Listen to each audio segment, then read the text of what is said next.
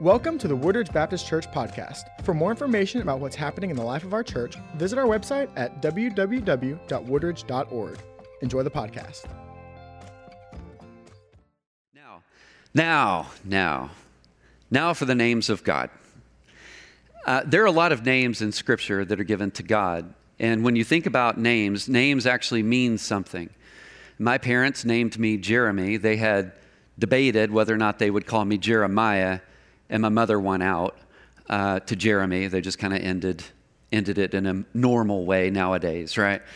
But my name means God's chosen, which is exactly what I told Wendy when we were dating. And I'm kidding, I didn't do that. You know what my name means, girl? I didn't do that. But there was something about the name that mattered. You know, Jeremiah connected to my parent. The name matters. The meaning of the name matters. You might take a look, and all of you are probably going to get on your phone and go, I wonder what my name means, if you haven't actually already done that. Because in the time that Scripture was written, the names of a person would reveal something about the person. It would speak to the person's character or attributes. Names really mattered. It wasn't like then they would say, you know, that's a pretty name. I think I'll call my kid that. Instead, it was, what's the meaning behind the name? Because that's who I want my kid to be. When God reveals his names to us, he reveals his name so that we can know something about his very identity. There's examples in Scripture where names actually revealed something about what was going on. And I'll give you one example. There's a guy named Ichabod. The term Ichabod is found in two places in the Bible, in 1 Samuel 4 and chapter 14. Ichabod, just so you know, was the son of Phinehas and the grandson of Eli, the priest of the Lord in Shiloh. Now, the sad story of Eli and his two wayward sons, Phinehas and Hophni, is found in 1 Samuel chapters 2 and 4. Now, Hophni and Phinehas died in battle with the Philistines, and the Philistines had captured the Ark of the Covenant, and they took it away from Israel. And upon hearing the terrible news, Eli fell backward off his chair. He breaks his neck, and he dies. Phinehas' pregnant wife went into labor, and she has a son. And the way that the story reads, it says, and she named the child Ichabod, meaning the glory has departed from Israel. And that's because the ark of God had been captured, and because of her father-in-law, and because of her husband. And she said, the glory has departed from Israel, for the ark of God has been captured. So literally you have a person named Ichabod, whose name means inglorious, or there is no glory left, which was representative of her pain and her despair. We actually don't know her name. But what we do know is how much she grieved the loss of the glory of God when God had left his people. The glory of God is used to describe God's favor and his blessings toward his people. It's what it's meant to do in Scripture.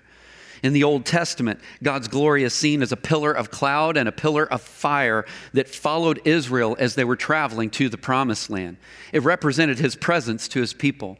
It represented his protection and his guardianship over his people.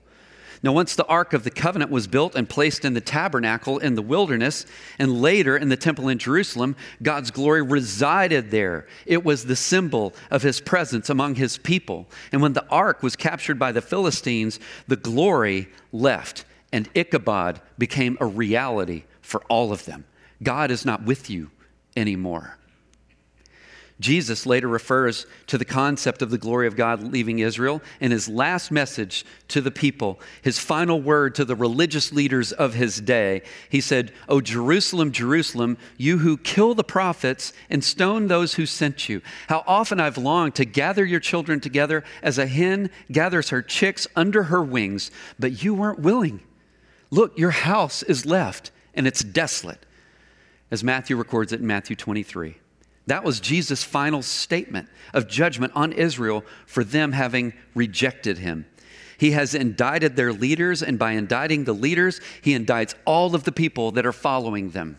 That's why leaders matter, is because people follow them. And Jesus is like, yeah, and look at where you've gone. And my glory isn't among you.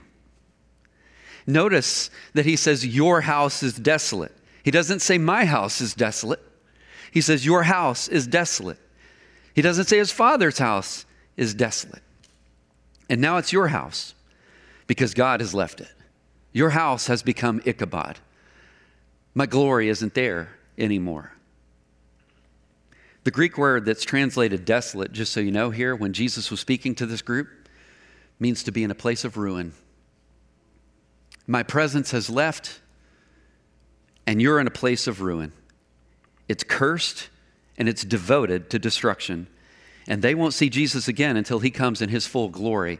Matthew reports at the end of that chapter, in Matthew chapter 23. Now that's a powerful statement, isn't it? You have a name, Ichabod.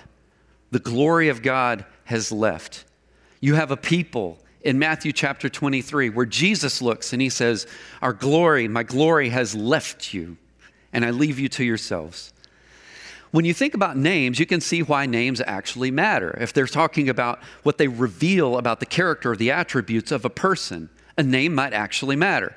Some of you who will be future parents are probably going to think about this sermon later before you name your child, right? You just say, I'm going to give this kid a name that I want this kid to be. There are attributes I want this kid to possess. Wendy and I may be hit or miss on that. You know, Lila means dark beauty. She's blonde and blue, y'all. You know, we missed it. Sorry. But she is beautiful. When it comes to names, and think of some of the names that we give to people, when we actually call somebody something, we're giving them a name, trying to basically put an identity on them. Think about it. It's what you're doing. On the positive, it might be something like, this person is kind. This person is generous. This person is loving. On the negative, it might be something else. We're not going to worry about those. But often the names we give people reflect what you are thinking about that person. You give them a name. Names matter. Most of the names of God are given in situations in Scripture. And it's in those situations that people in the Bible learned the importance of why God has the names that God actually has. Names, especially in the Near East, as you figured out, are trying to tell us something. So the question is what is it that God wants to tell us as he reveals something about his name? And when it comes to God, he reveals himself and he gives his name. We don't give him a name. He gives his name so that we can experience him, not just talk about him. And let me tell you something, friends, that's good news. Because how else would you learn about who God is if God isn't telling you who he is? That's why the Bible is so important. God hasn't left us without a witness. He's revealing to us from beginning to end something of who he is and how he wants you to experience him. He tells us this. And so one of the names that we're going to be looking at today is the name Jehovah. This is the most frequently used name of God in the Old Testament. It's mentioned over 6,800 times. In the way that God likes to refer to himself, this name is number one. One of the most famous passages that this name is revealed in is in Exodus chapter 3. Let me review that for you. Moses is sent to Pharaoh to tell him that his people were to be set free. It says, so that they could worship me. I want you to go to the Pharaoh, God tells Moses, and I want you to tell him it's time to let my people go so that they can worship me. It doesn't say, I just want them to be let go. I want them to be let go so that they can worship me. Now, imagine asking Moses that one. That's a tough one, right? I want you to go to this guy that thinks he's God, and I want you to tell him that, I want you to basically give him an order. I want you to give him a directive. In other words, I want you to exercise some authority over this guy that thinks he's God. That's a big thing to ask a guy to do, right? And that's exactly what he's asked Moses to do. And just so you know, for Moses, he's been running from this guy. So it's not like this is a part of his background to say, you know, I just like confronting him. And as much as I can do it, I think I'm going to do it. Moses had been on the run. The Bible says that when Moses was 80 years old, he was living peacefully as a shepherd in the desert. 80. So he's not a 25-year-old guy that's just amped up with energy and testosterone. And God says, I think I can use that guy because look at him. We're talking about an 80-year-old guy who has removed himself and he's living peacefully. How many of you would like to live peacefully? Because I know I would. And then you hear something from God. I've got an assignment for you. Oh, See, now I got to leave the sheep and go get busy with a guy that's not going to like me very much. And one day, as he was tending his flock, that's exactly what happens. He hears the voice of God, and it comes from a burning bush that doesn't burn. Now, do you think that that probably arrested his attention? My guess is it did. Just as he walks and he looks, it burns, but it isn't consumed. What's happening? And the answer is, God is revealing himself to Moses in a pivotal time in the life of Moses in a very unique way to get the attention of Moses. Part of the reason might be because Moses has been living a peaceful and happy life. He's content. He's got to do something that he says, now I've got your attention. And are you ready to listen? On the one level, as you see in Exodus chapter 3, verses 4 and 5, God reveals himself through a unique experience. On one level, it doesn't make any sense. I mean, why are you calling me to talk to a guy that I've already spoken with, because he had, to ask him the same thing that I asked him before and got a no, that got me in trouble and is the reason that I'm sitting out here in the sticks with the sheep to begin with, and now you want me to go do it again? This doesn't make any sense.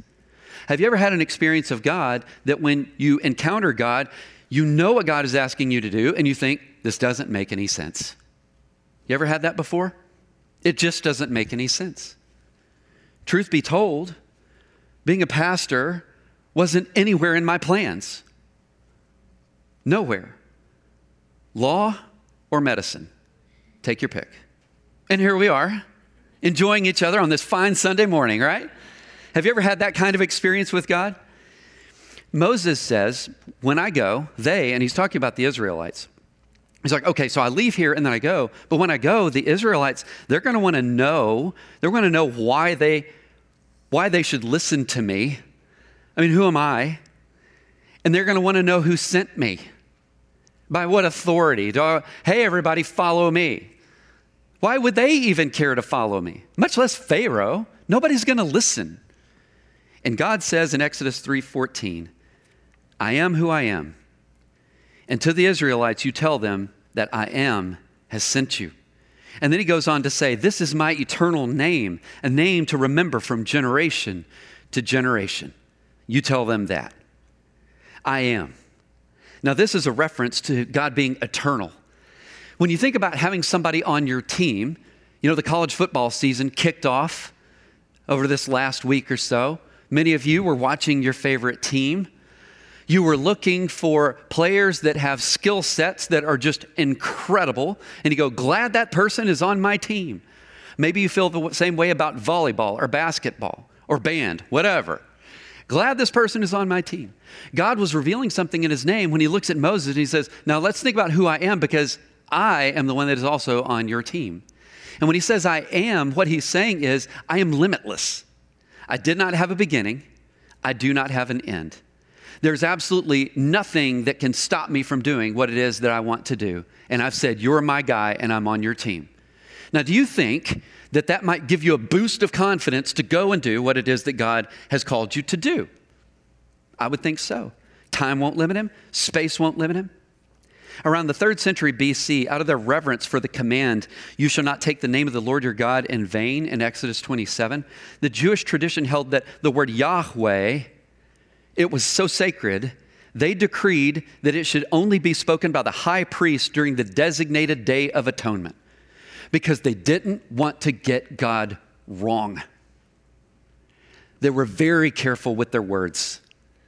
Let me give you an abuse of words. How many of you ever had somebody break up with you and say, you know, God told me to? Have you ever had that happen before? I have. And you know what I thought? Hey, if you want to break up, that's totally fine. But don't be dragging God's name into this. You know, we just don't fit. It's all right. It's all right. It's amazing how we will drag God's name around without any sense of the reverence that we're supposed to have for the name of God. They got it. Only on the Day of Atonement and by specific people was it even allowed. Now, when it comes to Jehovah, this is basically an English derivative of that name. It appears as the root of a number of names that you see in Scripture. Jehovah Elohim, the God who made the heavens and the earth. You see this in Genesis 2. Jehovah Jireh, this is the Lord God who provides. You see this in Genesis 22. Jehovah Rapha, the Lord who heals you. You see this in Exodus 15. Jehovah Nissi, the Lord who is the victor. You see this in Exodus 17. Jehovah Shalom, this is the Lord who will give his peace. You see this in Judges chapter 6. This is God, who is the creator of all things, wants to foster a close relationship with the people that he has made. And what he does, instead of being aloof and distant, he chose to reveal himself, giving them his true name. This was an act of intimacy and an act of mercy. He says, so that you can know who you're dealing with, so that you can know me.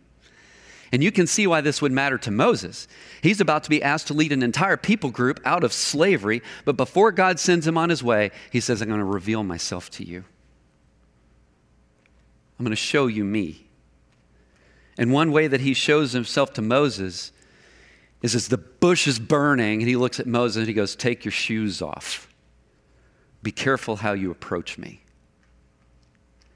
And Moses does. This is a posture of respect. Remember who you're talking to. But I still want to connect with you and do something amazing through you. It also reminds Moses of his limitations. Talking to a God without limitations, Moses needed to be reminded of his limitations. And when Moses responded to him, it says God then revealed the next plans that he had for Moses' life. One that Moses wasn't interested in, would have never thought of. In fact, he had every excuse not to do it. You want me to go and talk to the Pharaoh, and I've got a speech impediment. I'm not even a good talker, but you want me to go. He had every excuse not to go. But it was his experience of God that changed everything for him. He says, I got to leave the sheep, and I got to go do the Lord's work. And off he goes. In the New Testament, Jesus picks up on I am. And when he communicates something to people and he uses the phrase I am, they knew what he meant. And in the New Testament, the phrase I am usually necessitates something afterwards like I am love, or I'm the God of Abraham and Isaac and Jacob. But in this instance, God doesn't give something afterwards. He just says, I am. But when you see Jesus talking about it, he gives some descriptions. And here's why it matters. Here's what he says first. Something that you can know about me and the way that I want to bless you is I'm the bread of life. I am the bread of life. Jesus said to them, I'm the bread of life. Whoever comes to me will not hunger, and whoever believes in me will never thirst. It's not going to happen. Jesus is speaking to crowds, and when they were there, he multiplies bread. He feeds 5,000 men in addition to women and children. He was trying to convey that unlike the bread that people were eating, he would truly satisfy our hunger forever. Like the manna that fell from heaven and the bread he multiplies, his fullness will not run out. He says, I want you to know that that's who I am. He says, I'm the light of the world. And again, Jesus spoke to them saying, I'm the light of the world. Whoever follows me will not walk in darkness, but will have the light of life. He says in John chapter 8, his light, it exposes the evil in the world because it raises it up out of the darkness that it hides in. And his light bears witness against the world. You can see it because you see him. You can measure the world because you see him. And you can see how the world doesn't stand up. It exposes it for what it is. It illuminates the good, but it also illuminates the evil. But his light also brings life. Because as Jesus also said, I am the door. I'm the door. Truly I say to you, I'm the door of the sheep, and all who come before me are thieves and robbers. But the sheep, they didn't listen. They didn't listen. And he says, I am the door. I am the door. And the reason that he gives this metaphor, we're the sheep and the kingdom of God is the sheepfold. It's the group of them. And he says, now you might want to come and be a part of this, but I'm the way into the sheepfold. I'm the one that has the protection around it. I'm the one that has drawn it in, and I'm the one that's reaching out to you to come and be a part of it. And then this example where he's talking about being a part of a sheepfold, through him we find, just like you would see in the Old Testament, we find pasture. Like the psalmist says, he makes me lie down in green pastures. He leads me beside still waters. He restores my soul. How many of you would say that you know that you've needed your soul to be restored? You can feel the brokenness in it and the hurt. Jesus says, I'm a door to healing because I am, he says, the good shepherd. The good shepherd, he says in John 10, lays down his life for his sheep. It's what a good shepherd does. I know my own know me, and just as the Father knows me and I know the Father, I will lay down my life for my sheep. I would die for you. Right after revealing that he's the door to the kingdom of God, Jesus builds this out. Not only is he a door that leads to abundant life, but he's the shepherd that leads us and guides us to that life. There's no confusion here. He's showing us what the way actually looks like, and it's his way. It's his path. It's not just what he says. He's like, do what I'm showing you to do. He's claiming to be God, not only by using the phrase I am, but by connecting himself to God as shepherd, like you see in Psalm 23. They made the connection. This guy's saying something about himself, and he's different. Because as he says, I'm the resurrection and the life. I am that too. One of the things that people have become intimately aware of, and I was thinking about this some years ago, in high school, I had some friends that were in an accident, a car accident. And it was a particularly tough one. It was a rainy day. They were leaving school. They're going out on a road. They were speeding. They lose control of the truck. Literally, they kind of hit a ramp kind of in the road, and they literally go airborne. There was so much torque in the truck, and there were some people sitting in the bed of the truck that they got thrown, and you had the truck literally go up and hit about 6 feet up on a tree. Boom, they hit it. Most of the people that were in the truck died. I have a friend that is also a paraplegic as a result. When you're sitting there and you're 15 or 16 years old, to be fair, you're not usually thinking about death. You're just not. What you're thinking is that most of life is ahead of you, is that you still have all of these years that are available to you. They did not. And when you're encountered with these very real situations in life, and maybe you've dealt with your own, where death was very near to you, first, it wakes you up to the preciousness of a moment, that every day really is a gift. It wasn't owed. God was gracious. It wakes you up to that. But the other thing that it wakes you up to is that you need somebody to help you. Because when Jesus says, I'm the resurrection and the life, what he's saying is I am one that will not only die, but I'm going to beat death. And that's why the resurrection matters. It helps us see death differently. It's just different. And even with Jesus, after he resurrects, he's appearing to all of these people, and they're like, hey, I know that guy. He's recognizable. He interacts with them. And we get this little snapshot, and it's just a snapshot, but you get this little snapshot of what the afterlife is going to look like. You have community with each other. You're talking with each other, and you're in the presence of the Lord himself. And he says, yeah, that's me. I am the door to that kind of life. He says, because I am the true vine. I'm the true vine. I'm the true vine, he says. My Father is the vine dresser. Every branch in me that does not bear fruit, he takes away. And every branch that does bear fruit, he prunes, that it may bear more fruit. I'm the vine, you're the branches. And whoever abides in me and I in him will bear much fruit. But apart from me, you can do nothing. You can do nothing. Here's another way of saying it. I'm the source of everything for you. Whether you reckon it to me or not, I am. And right before he dies, Jesus looks at a group and he says, I got one more thing I want to tell you. Just a quick lesson about who I am. When the soldiers are seeking Jesus out in the Garden of Gethsemane, and you know that wasn't his best moment.